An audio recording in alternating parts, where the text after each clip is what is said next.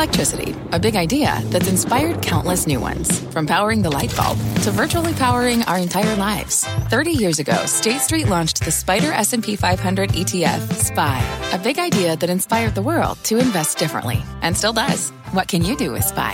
Before investing, consider the fund's investment objectives, risks, charges, and expenses. Visit ssga.com for a prospectus containing this and other information. Read it carefully before investing. SPY is subject to risks similar to those of stocks. All ETFs are subject to risk, including possible loss of principal. Alps Distributors, Inc. Distributor. I'm Scott Wapner, and you're listening to CNBC's Halftime Report, the podcast, the most profitable hour of the trading day. We record this live weekdays at 12 Eastern. Listen in. Deirdre, John, Julia, thank you very much, and welcome to the Halftime Report, everybody, on a big Jobs Friday. I am Brian, in for Scott once again. More Americans are going back to work, and a growing economy as markets and your money at new records, and money pouring back into a crucial area of the market and maybe moving out of another. So, how does it all balance out, and are there more gains ahead for the markets and your money in the months ahead? A lot of topics to debate and discuss, and we have got the perfect investment committee for you today. Shannon Saccocia, Courtney Gibson, Michael Farr, and Jim Lebenthal. All right, before we get to them, here's a quick hit on where stocks are right now, and we are right at highs for the day. The major averages trying for a second straight week of gains. The S&P 500 hitting a record high, and get this, aiming for a seventh straight day of gains. Lucky 7. That would be the longest winning streak since all the way back in August of last year. Wow. The NASDAQ also hitting record highs. The Dow at its highest level in about a month. We're up 70 points right now on the NASDAQ comp, about 0.5% for all the major averages as well. And welcome to everybody in the committee, and happy Friday. That jobs number coming in hot, but maybe not too hot, Shannon. And I wonder, is that kind of the thing? I tweeted out, I thought it was kind of the Goldilocks number. It was good, made people happy, but it wasn't so good that it puts new fears of Fed tapering back on the table. How would you break it down? I couldn't agree more. I think this was, first of all, a great number coming into a long weekend. Nothing for investors to be particularly concerned about.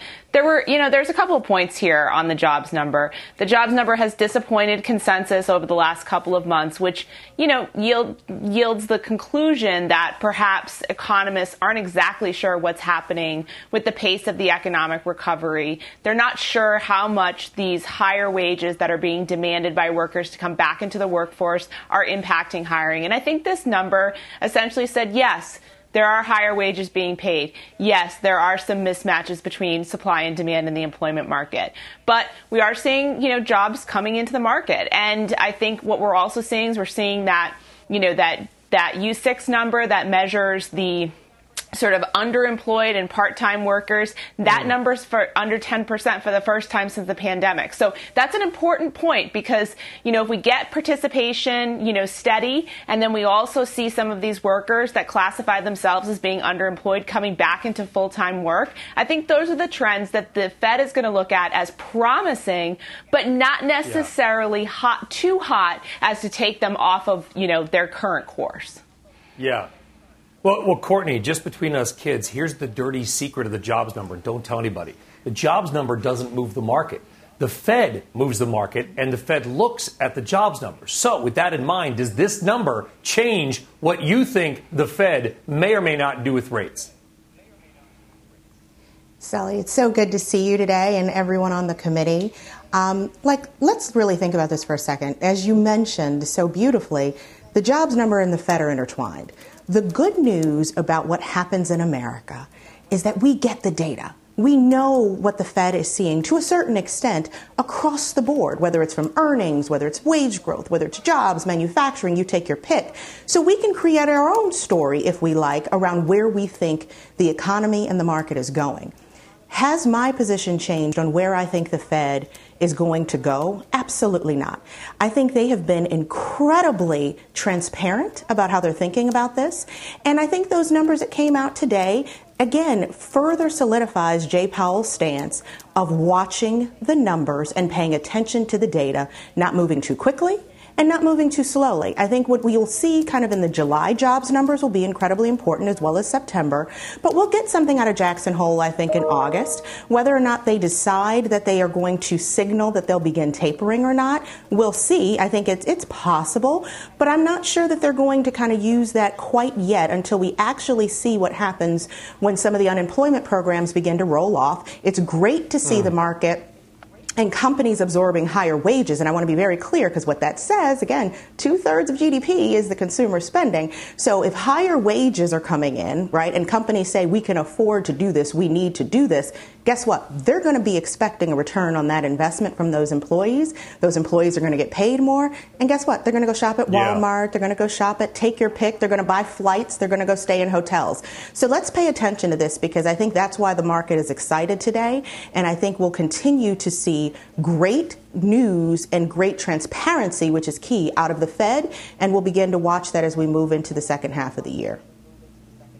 Yeah, 4 states ending their extended unemployment benefits June 12th, 6 more on the 19th. Kind of got a real-world economic experiment going on in real time. John Najarian also joining us by phone. We called him up at Klondike 557.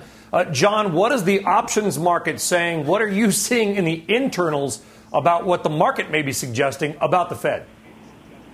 Well, certainly the market's not overly concerned, Brian. Just to Courtney's point, we're seeing the lowest level for VIX, nearly a 1-week low today. Not 1 week, I'm sorry, a 1-year low. We hit 1425 for the VIX just minutes ago. We're right now at about 1450 for that so-called fear index. And the range for the year, last 52 weeks, is 1410, which is the low, to 4116.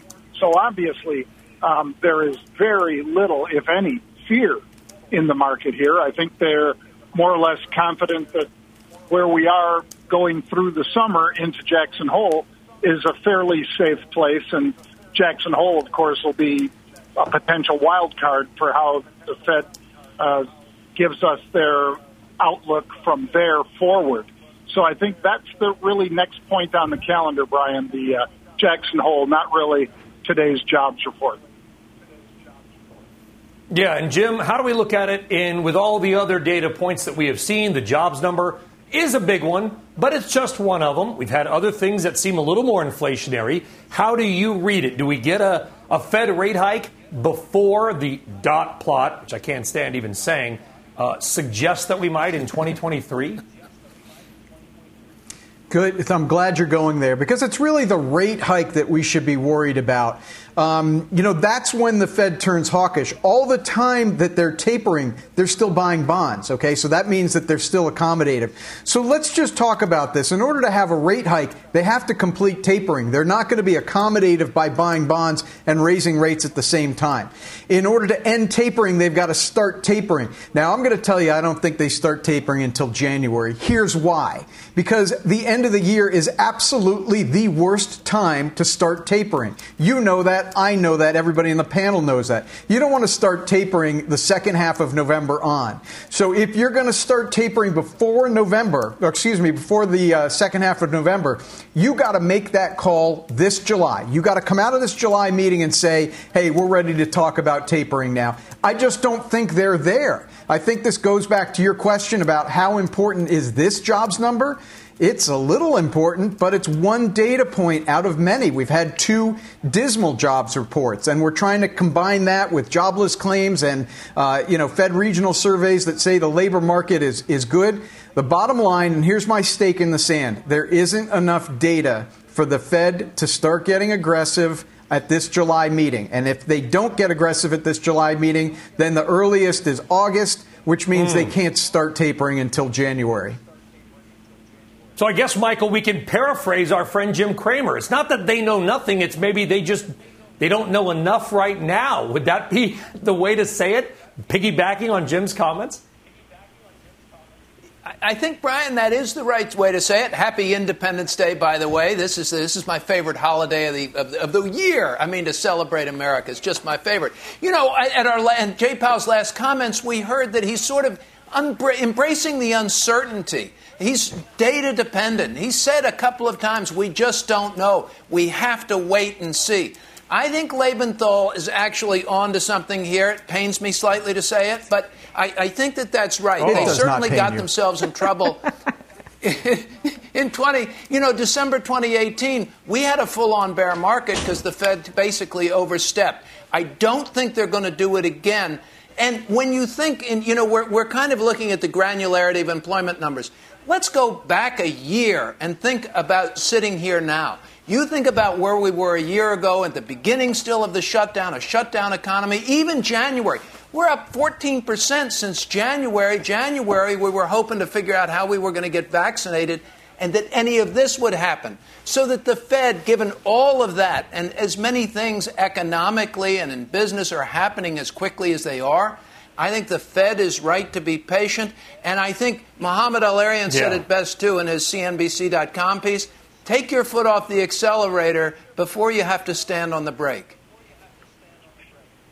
And he actually agrees with Jim. Actually, you're actually right, Jim. All right, we're going to get back to this. We got a lot more to do, but right now, hold on. Right now, we have got a big market flash on a big stock, Broadcom. Let's get to Christina Partsenevelos with that. Christina, what do you got? Well, this is quite big because the FTC, the Federal Trade Commission, now is charging Broadcom with illegal monopolization and orders the semiconductor, actually, the supplier to stop its anti-competitive conduct. So what they're saying is that the broadband has been monopolizing the market for semiconductor components. The commission also issued a consent order that would force them to require the customers to source components from Broadcom on an exclusive or near exclusive basis. And the quote from this report coming out right now is probably the most, significant. The FTC Bureau of Competition Acting Director said, America has a monopoly problem. Today's complaint reflects the Commission's commitment to enforcing the antitrust laws against monopolists, including in high-tech industry. So, again, this is coming out. The FTC is charging Broadcom, which you can see on your screen. The stock is getting hit slightly now, dropping even more, over illegal monopolization. So this has to do with semiconductors. This is news that we're getting right now. And, again, that bold statement, America has a monopoly problem. Back to you. Yeah, under the AVGO, the old Avago ticker there, stock down about 2%. Not a huge hit on Broadcom. We'll talk more about it in a few minutes with the semiconductors. Christina, thank you very much. Thanks. All right, so back now to the markets. Overall, technology is the best performing sector this week. The S&P and NASDAQ both hit new highs, led by tech. Now, the reason is very simple. There are more buyers than there are sellers. Big-time money is going back into that group. Bank of America's flow data showing the first inflow to tech in 8 weeks. That has reflected many of the names that you know making shareholders even more money. Microsoft and Alphabet hitting new all-time highs today. Guys, kind of an amazing thing. Courtney, I'll go to you. I mean, it's a macro play. Tech's where it's been for 5+ years. Got a little wobbly to start the year. It looks like it's back. Do you agree? Is that where people should be putting their new money? I definitely do. And at Loop Capital Markets, we cover institutional investors as well as some on the high net worth and retail side. And what we've seen is almost a 2-to-1 buying over the last couple of weeks on this dip with tech back in. I think there was a lot of fear at the start of the year. We can debate at another time whether or not it was correct or not as it relates to interest rates rising faster than expectations. But I think that it got a little hot when you think about some of those other cyclical names and value names, and people thought there was going to be this tremendous migration from value or from growth back into value and that tech was somehow going to disappear. Tech is the underpinning of our economy globally. And so I think depending on where you want to be in that space, you have to be in that space. And so I don't care if it's fintech is your play. I don't care if it's the Apples of the world, the Microsoft, if you like your chips. But tech has to be a staple in your portfolio or this market will chew you up and spit you out, to be honest with you. And so for me personally, the long-term play is absolutely an overweight to tech until we decide what the next thing that's going to underpin this economy will be. But for right now, it's going to move everything, and we have to be in it.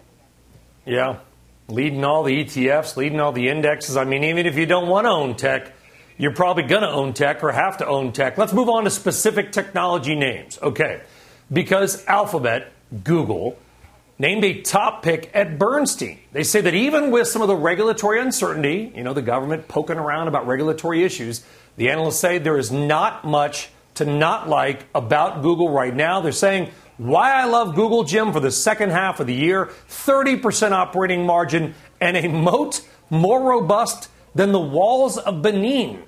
Whatever the heck that means. Yes, please. Are you a yes, please on Alphabet/Google? I'm definitely a yes, and thanks for admitting I don't even know what that reference was. I think with Alphabet, what you've got to start with is that the FANG names are attractively priced right now. But when you look at Alphabet in particular, this still, over a 5-year period, has greatly lagged the rest of the FANG names. 5-year annualized return, 30%. Now, you may say, well, that's pretty good, and it is. But you know what? Amazon 5-year return up 37%. Apple 5-year return 44%.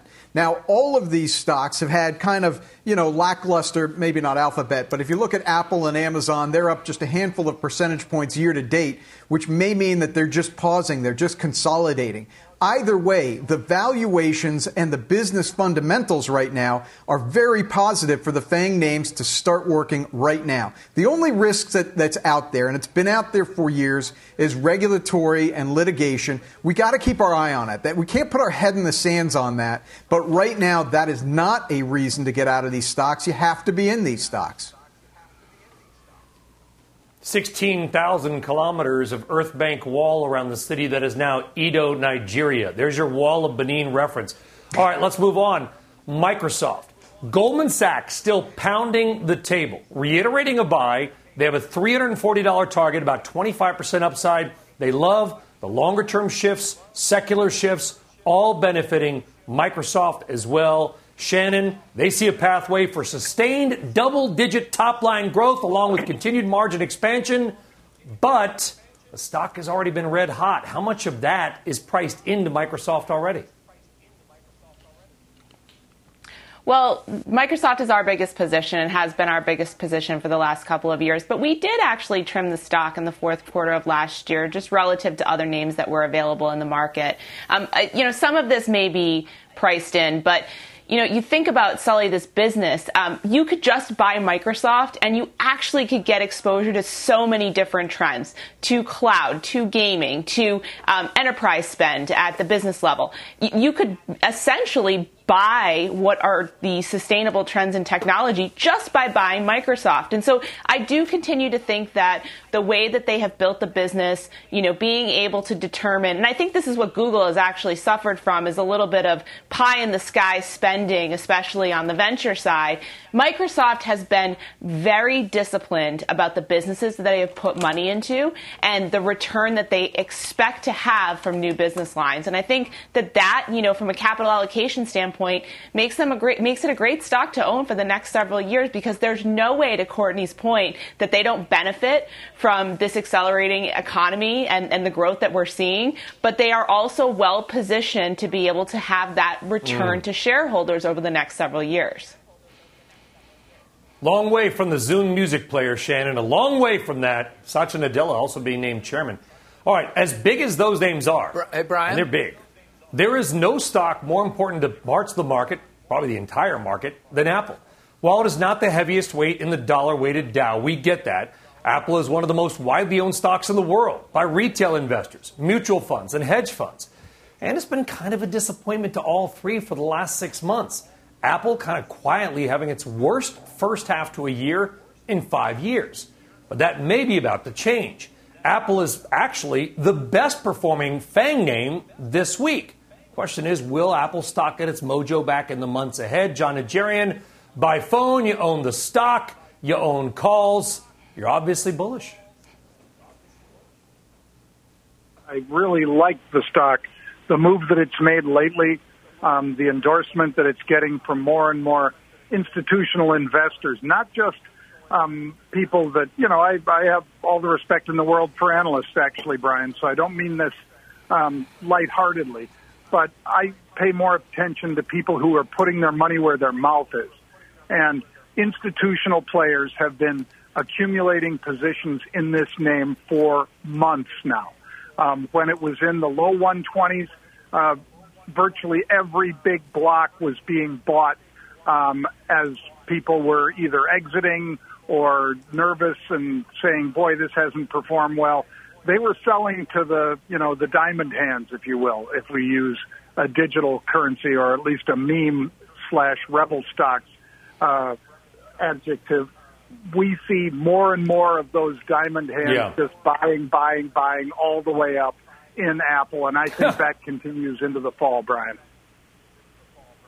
Diamond hands, Michael Farr on Apple. You're going to hold this thing for the long term, I imagine.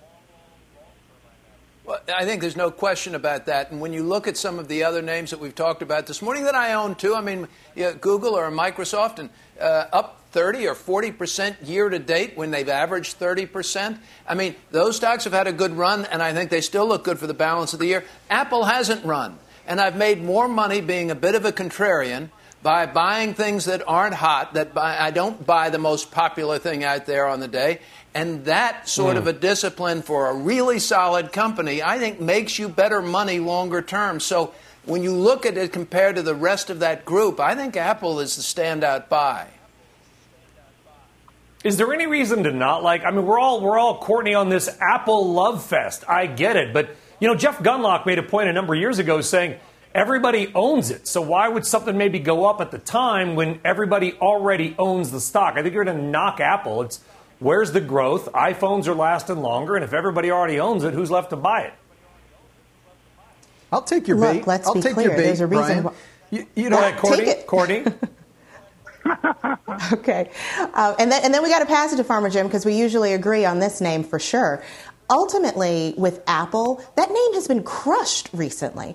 I mean, and people for a while, like I've been sitting on my Apple position for a while, and I'm not seeing that growth that I wanted to see, but I know it's going to be there. So yes, their products are lasting longer, but I still continue to buy them. Every child I have gets an iPad for some reason at this point because it helps mommy a little bit, right? I do not care when you have a name and a company that's as innovative and creative as Apple is. You have to be in that name. And I'll give you one. People were talking about Microsoft and actually holding it. We did see some large institutional sells at this point in Microsoft. And I'm sure it wasn't because they don't believe in it. It's similar to Shannon. It's just that it hit some pretty high numbers and you want to trim a little bit to lock in at the end of a quarter. And think about what institutional investors are doing. They're benchmarked against the benchmark. How are you performing in that portfolio? And you got to take a few wins off. And so I think Apple, though, however, is at a point where it is set and stable for a breakout. And just wait for that next super cycle. Houndstooth coat, Jim. Yeah, listen, I'm so sorry I stepped on Courtney's toes. I misheard the cue. But listen, I think this is as simple as the line from All the President's Men, follow the money. This is a cash flow story. And when the stock is down, they're just buying and retiring more shares. These are real share backs. They shrink the share count by like 6% year over year. So if somebody is saying like, oh, I think it's overpriced, I think it should go to $90, and I know there are analysts out there. That is not like the analyst who has Tesla at 150. There's rationality to that call because the cash flow isn't there. But with Apple, that cash flow is there. If the stock dips, they just keep buying back more shares. Follow the money. That's it. Follow the money. Good. We like it. All right. Good discussion there on Apple. Okay. So Apple has not been exactly red hot this year. But what has been red hot is the semiconductors, at least some of them. Many chip stocks coming off their best month since all the way back in February. About half the stocks in the SMH ETF are outperforming the S&P 500 year to date. And names like NVIDIA just keep hitting new all-time highs. NVIDIA up about 50% in 3 months, helped by demand for things like cars, data centers. And you might have heard about crypto commodities and all the mining, certainly that it takes there. I mean, Jim, I'll come right back to you on this because I know this is another group that you have liked for a long time. But again, things just, maybe they can go up forever. But at some point, do the valuations get stupid? Well, listen, this is a great question. I think I've got to answer it by saying this semiconductor space is a wide space. So maybe you look at NVIDIA and say it's overpriced. somebody else will say, yeah, but that's been the call for 4 years and you've missed it the whole time. I'm not in that name. I am in Qualcomm, which I find to be tremendously overvalued, and another share repurchase story. I'm in NXPI, which I think is at fair value, but I think fair value is going to grow well above the rest of the space because of its exposure to automotive industries, including AVs and EVs. So I'm not even touching the Microns and the Texas Instruments, which are right in the middle of the fairway. If somebody wants to be a deep value player, they can go in on Intel, which I think we got to start looking at again. I mean, it's been in the penalty box a long time. The point I'm driving at, Brian, is that if we just look at NVIDIA, I think we could miss a lot of other beautiful trees in this forest that is the semiconductor space. John Najarian, where are some of those beautiful trees in the semiconductor arboretum? Well, certainly in the chip space, Brian, you can't really ignore, nor would anybody want to, Advanced Micro Devices, AMD. The stock's been an absolute monster. You can put it right up there against NVIDIA. AMD's been dominating data centers and so forth, and I think that this is a real issue that people that trade these stocks all the time know that this is a monster, AMD. And for the year right now, let me just get a quick one here. For the year, the stock looks like, it hasn't done anything, but you look at, this last surge, just like Apple. From the middle of May, this was a $73 stock. Now it's a $95 stock. I think that surge continues because of everything Farmer Jim just said. This is something people got to have, whether it's for data centers, whatever kind of chips you need, chances are either NVIDIA or AMD make it, and that's why those are two of the top picks in the space. All right, good call there, and good calls lately, certainly, pun intended, on the option side, as well as the stock side on some of those semiconductors. They have been red hot. All right, it is a red hot Friday, and we have done a lot, but we got a lot to do. Straight ahead, one big bank getting a big double upgrade today as an analyst does a total about face. There's your mystery chart, the name ahead. And a reminder, if you're getting out there driving this weekend, a lot of you are, you can always listen, watch, do whatever. The CNBC app, download it today. Halftime Report is back at 2 with the Dow up 103.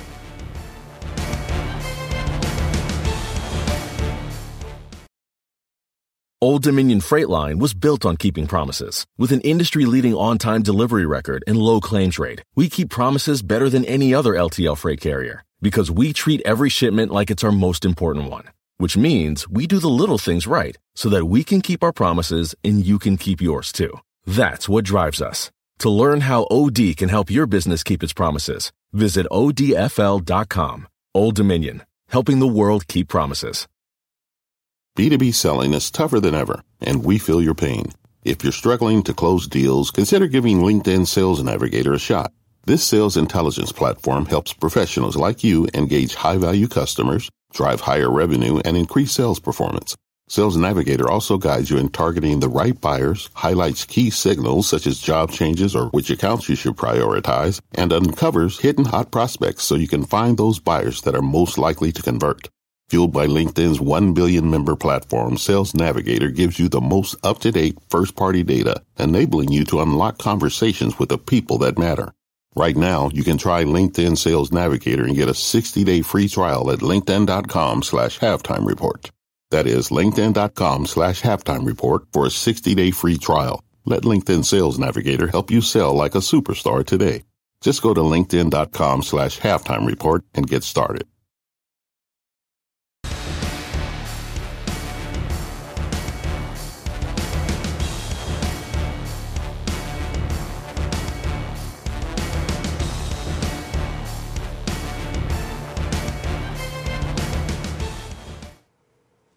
Welcome back. I'm Rahel Solomon, and here is our CNBC News update at this hour. In Florida, authorities announcing the recovery of 2 more bodies from the ruins of that collapsed condo. The death toll now stands at 20, with 128 people still missing. Plans are being worked on to tear down what's left of the building. President Biden saying that the withdrawal of U.S. troops from Afghanistan is on track, but will not be done in the next few days. Earlier today, American forces pulled out of Bagram Air Base, their main military compound in Afghanistan. And on the news tonight, 20 years of America's war in Afghanistan winding down. What comes next and what's being done to maintain gains against the Taliban. The Supreme Court says that it will hear a dispute from Maine over state funding and religion. Two families are challenging a state rule that bars them from using a tuition assistance program to help pay for their children to attend Christian schools.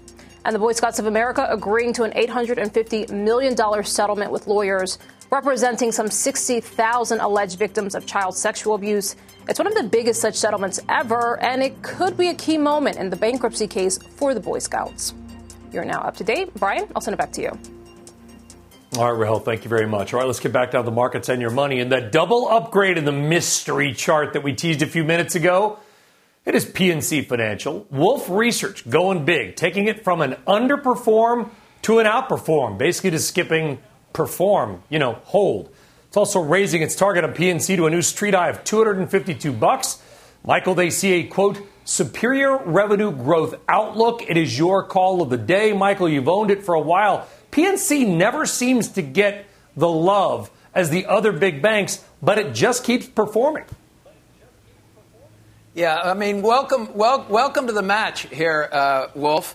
That's what you say in golf when somebody finally makes a decent shot. Not that they don't make decent shots, but this one, you're a little late, but it's better late than never because it's working, and I think it's going to continue to work. I've owned it a long time. It is up almost 30% year to date, but it's 17 times earnings, 1.6 times book, 2.6% dividend. It's got a terrifically solid balance sheet. And, I think the stock buybacks are going to continue. I think you see the dividend increase. I like this call. I hope to hold this stock for another 5 or 10 years. It is a core position for me. Wow, core position. All right, let's move on to another name. And that is Big Blue, getting a little bit smaller today. We're talking about IBM, and IBM shares are down pretty big after news broke that President Jim Whitehurst is leaving the company. Random but interesting, Whitehurst actually out-earned the CEO of IBM last year by $10 million, bringing in $27 million in total comp, according to FactSet. He'll be fine. But Shannon Saccocia, will investors, you own it, stock's down 5%. Yeah, we bought IBM last year and really, on the thesis that the Red Hat acquisition was really going to allow IBM to move towards this hybrid strategy that's been so successful for other big tech firms. So this is definitely concerning to us. I mean, I know that the argument is you're getting, kind of paid to wait for this catalyst to unlock the value with 4% dividend yields, probably closer to 4.5% right now with the stock moving the way it is. But I do think that this bears worth watching. Kind of coming in last year, Krishna, in the midst of the pandemic and then having this additional challenge, it's really going to require some deft execution on his part to make investors feel that the Red Hat acquisition will still proceed as planned. So it's certainly something that if you're in this stock, you want to keep an eye on it. There's certainly, you are getting paid some cash flow in these next few months to figure that out. But the ability to execute on this new strategy is critical for IBM. Yeah. Well, Whitehurst got paid, according to FactSet, $27 million in total comp last year. Wow, CEO only made 17. All right, our investment committee making moves in this market. Let's talk about the happiest place on earth, I think, Courtney, according to some, that is Disney. You've been buying Disney. You've been trimming Peloton. This is the classic goat trade. Get out and travel, I guess. Get out and travel. Doesn't mean you still don't work out, by the way. I mean, but you can walk around those Disney parks in your Lululemon clothes and be getting a great workout in. And that was a plug, a shameless one, but it was a plug. Disney, right? I mean, it's a name that has not seen the comeback that I would expect as of yet. Let's think about this for a second. The parks for the better half of the last 15 months had been closed. You saw kind of a complete retrenchment, people concerned about, a new CEO, Bob Iger, blah, blah, blah. Let's be clear. Disney is a brand, a global brand that functions like a machine. And when you get a machine, you could kind of just let it hum along and it'll do just fine, which Disney will. But instead, they continue to innovate. they continue to add. I mean, they have the second largest subscriber base in the Disney Plus behind Netflix. And by 2024, they're expecting to have somewhere between 230 and 250 million subscribers. Think about what that number actually looks like. And I think they're underestimating it, candidly.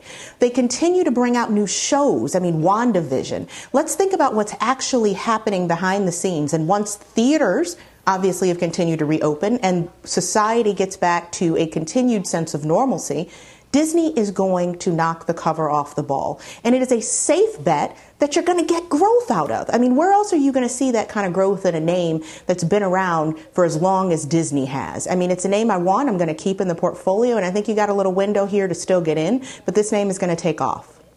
Okay. All right, there you go. Very, very bullish take on Disney by Courtney. All right, we've got a lot more to do. Stay with us here in halftime because John's latest trades and unusual activity are coming up next. And before the break, let's take a look at some of the stocks that are hitting new all-time record highs today. And it's just kind of a happy mix. You got Domino's Pizza up 2%, a new record. Target going all the way back to its IPO in 1967. You go Dayton Hudson Corporation. And even O'Reilly is at a new high as well. Just three in many names. Markets are up. Friday heading into a long weekend. We're back right after this.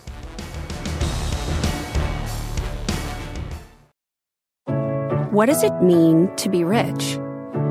Maybe it's less about reaching a magic number and more about discovering the magic in life. At Edward Jones, our dedicated financial advisors are the people you can count on for financial strategies that help support a life you love. Because the key to being rich is knowing what counts. Learn more about our comprehensive approach to planning at edwardjones.com/findyourrich. Edward Jones, member SIPC.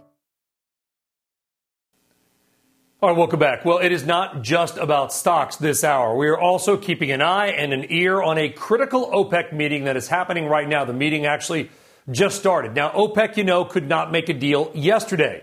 United Arab Emirates, UAE, coming in at the 11th hour and demanding more production after they had already reached the framework of a deal. This angered the other members, and my sources inside of OPEC say the mood is tense. Tempers indeed have flared. The question is this for the oil and stock market. Will we get an OPEC deal today? All right, we don't know. There are three possible outcomes. I'll run through them quickly. Number one, OPEC, really the Saudis and the UAE, they settle their differences, mend their fences, figure it out. And we get to that deal that they made on paper to add 400,000 barrels per day through December. Oil remains steady. That's the most likely outcome. Option two, no new deal is reached. So if that happens, OPEC may just stick with the current plan, which means they would add no new barrels to the market the next few months. And given that demand is growing, that outcome, the worst for consumers, probably best for oil stock owners, it would send oil prices and stocks spiking. Oil could hit 100, could have $5 a gallon gas in that situation, according to Goldman and others. And then there's option three. That is the nuclear option. No deal gets done today, not this weekend, not at all. The UAE goes its own way. Maybe leaves OPEC. Starts pumping a lot more oil. Other countries get frustrated. They do the same. That is the very least likely option. Maybe a tiny percent, but it is not 0%, given what I'm hearing about how the negotiations are going. Three possible outcomes in that third option, while tiny, not being priced into the market. Again, the meeting just started. We'll get some news in the next couple hours. I will bring it to you as well. As soon as we know something, you will. Stay focused. Oil down just a touch. All right, time now for unusual activity. And, John, both your moves and what you're seeing are in the retail, or at least retail and consumer product space. Exactly, Brian. And you might not be surprised about that, given that the back-to-school shopping should be the largest we have ever seen. And I mean that exaggeration, ever seen, because of all the folks that are returning to schools and perhaps a lot of the clothes that they wore last year that just wouldn't be as appropriate for heading back to school. Anyway, Walmart is the first one, Brian. The stock was $139.80.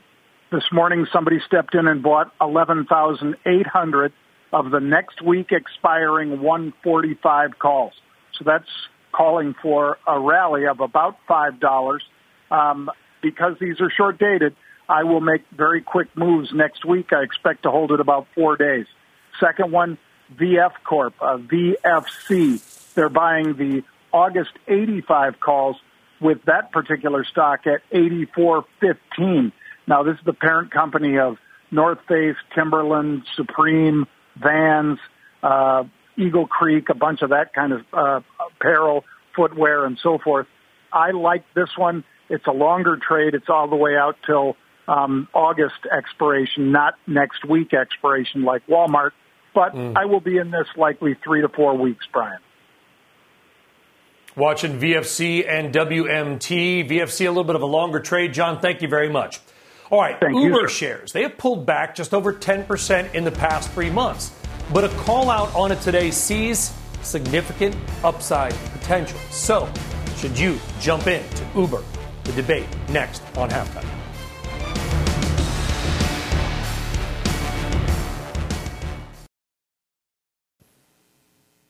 All right, welcome back. We are seeing session highs for the Dow and the S&P 500. Look at that. Dow up 0.4%. S&P up a little more than that. Best performers in the S&P, a couple of energy names. DT Midstream, Detroit-based pipeline company. You go Detroit, and NRG Energy. All right, let's get to some of the more big calls on Wall Street today. Call number 1. Bank of America says Uber has significant upside potential, and Courtney is a better buy than Didi in the second half of the year. Would you agree? Well, Brian, I like a nice hedge. And if you recall, Uber owns a piece of Didi. I know they've been trimming that position, but if you want to kind of diversify, Uber is absolutely your play in rideshare, in food delivery. Again, another company that continues to innovate that doesn't have to. They could sit on just a rideshare business. Instead, they're making investments out of the company with their cash, which is great. They've invested in a competitor. Think about that for a second. They've continued to invest in Uber Eats, prescriptions. You take your pick. They're saying we can deliver it to your house, Brian. Uber is a name, again, it's down, I think, 1% on the year. It shouldn't be. It's trading at a discount to its peers. And if it's a name that you're not in, I highly recommend you take a look at it if it fits your portfolio specifications. Courtney, thank you. Stock number 2, FedEx, named a top American idea for the third quarter at Bank of America. Michael, the stock is up 93% in the past 12 months, but almost all of that coming in the previous 6 months. Been kind of flat lately. You own it. What are you doing with FedEx? I love FedEx. I've loved FedEx for just a long time, Brian. 13.5 times earnings. In a market that's trading at 22 times earnings, you got FedEx trading at 13.5 times earnings. Growing earnings at 15% a year, I think, for the next 5 years compounded. You get a little bit of a dividend in there. The company can repurchase shares. They are putting more into their B&B. They are intensifying a number of their delivery areas. Their profitability is going to increase. I like this as a core holding. I've owned it a long time, up about $50 this year. Hasn't been a huge winner, but it's kept pace with the markets. I think I can't imagine when I'm going to sell this stock. Hope I never have to. There you go. Bullish on Federal Express with a 1% dividend yield. All right, our experts, they are ready to answer your questions. It is Ask Halftime. It is coming up after this short break with the markets at session and record highs.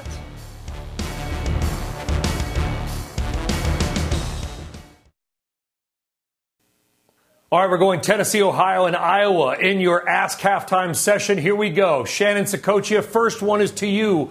Creston, down on Beale Street in Memphis, asks, what are your thoughts on Honeywell, particularly with the infrastructure bill? So I think I love Honeywell, love this company. I don't know that it's necessarily the first name that you think of when you're thinking about infrastructure, but what you should think about when you think about Honeywell is should think about the intersection of industrials and technology. This is really a company that's on the cutting edge of technology. They're just as innovative and creative, to steal Courtney's line from earlier, as some companies in the tech sector. So if you want industrials exposure, you want some of this lift from the infrastructure package, but you also want a company that's going to continue to innovate for the next several years globally. Honeywell's your pick. There you go. All right. Second question goes to Farmer Jim. John in Iowa writes, is it time to jump into Caterpillar or Deere, or maybe both? Yeah, I think you got to remember what makes these two stocks tick individually. Deere is far more an agricultural products play. Caterpillar is far more of an infrastructure play. It doesn't mean that there isn't some crossover between the two, and certainly Deere has earth-moving equipment. But if your play is on continued agricultural growth, maybe because China's going to live up to the terms of the 2019 trade deal, then Deere is really your way to play it. Hey, let's face it, that's been a bigger winner than Cat over the past many years. That said, infrastructure is what I believe in more. I'd be a bigger buyer of Cat, but they both should do fine. Cat's trump Deere. There we go. Courtney, Derek in Ohio asks, is Delta stock going to increase in altitude? Oh, I see what you did, Derek. Or is now a good time to abort, I guess, the landing? A lot of airline puns in there. What are we doing with Delta stock, Courtney? How about that? Well, we're definitely not aborting it, and we absolutely 100% are going to continue to see this stock rise. Delta, throughout the pandemic, had done everything right that you would want to see from a consumer-facing company. Let's just forget that they're an airline for a second. Let's forget the strength of their balance sheet vis-a-vis their peers. They did what they should have done to maintain their customer, and that's their power. Honestly, I really look forward to seeing them bring back more flights. And if Mr. Bastian is listening, please, sir, increase the number of people in your call centers so I can buy more flights. It's time. We're back. Everyone's ready to get back to some sense of normalcy. Business travel, personal travel. We're all ready to get on a Delta plane, and we need as much service around that as we can get. But Delta, come the next couple of weeks, will continue to fly high. Yeah, well, there you go. Leave your number and we'll call you back in 9 hours. All right, final trade. Exactly. Next on halftime. Got 5 final trades in 50 seconds. Everyone's going to send it to each other. John, then Courtney. John, kick it off. Space, ASTR. Like this one a lot, Brian.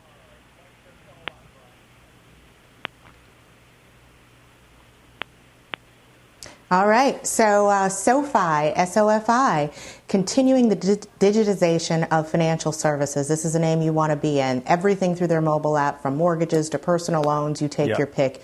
You want to be in that name, especially at these prices. Shannon? Mondelez, great way to get international exposure in the staples sector. Raytheon, 18 times, 10% 5-year grower, 2.35% dividend. Jim?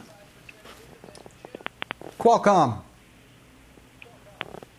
Like it, Jim. There you go. Thank you, everybody. That's it for Halftime Report. Have a great long weekend. Happy 4th of July, everybody. The exchange with new record highs begins now. You're welcome, Kelly. You've been listening to CNBC's Halftime Report, the podcast. You can always catch us live weekdays at 12 Eastern, only on CNBC. The spirit of performance defines Acura, and now it's electric. Introducing the all-electric ZDX, Acura's most powerful SUV yet. While what powers their cars may change, the energy that makes Acura never will. Crafted using the same formula that brought them electrified supercars and multiple IMSA championships, the ZDX has track-tested performance that packs an energy all its own. With a premium Bang & Olufsen sound system and up to 313-mile range on a single charge, and a Type S variant with an estimated 500 horsepower, the ZDX is everything they said electric could never be. It was built with the driver in mind, just like Acura's been doing since the beginning. We could talk all day, but the only way to experience this electric performance is to drive it yourself. Unlock the energy and order yours at Acura.com.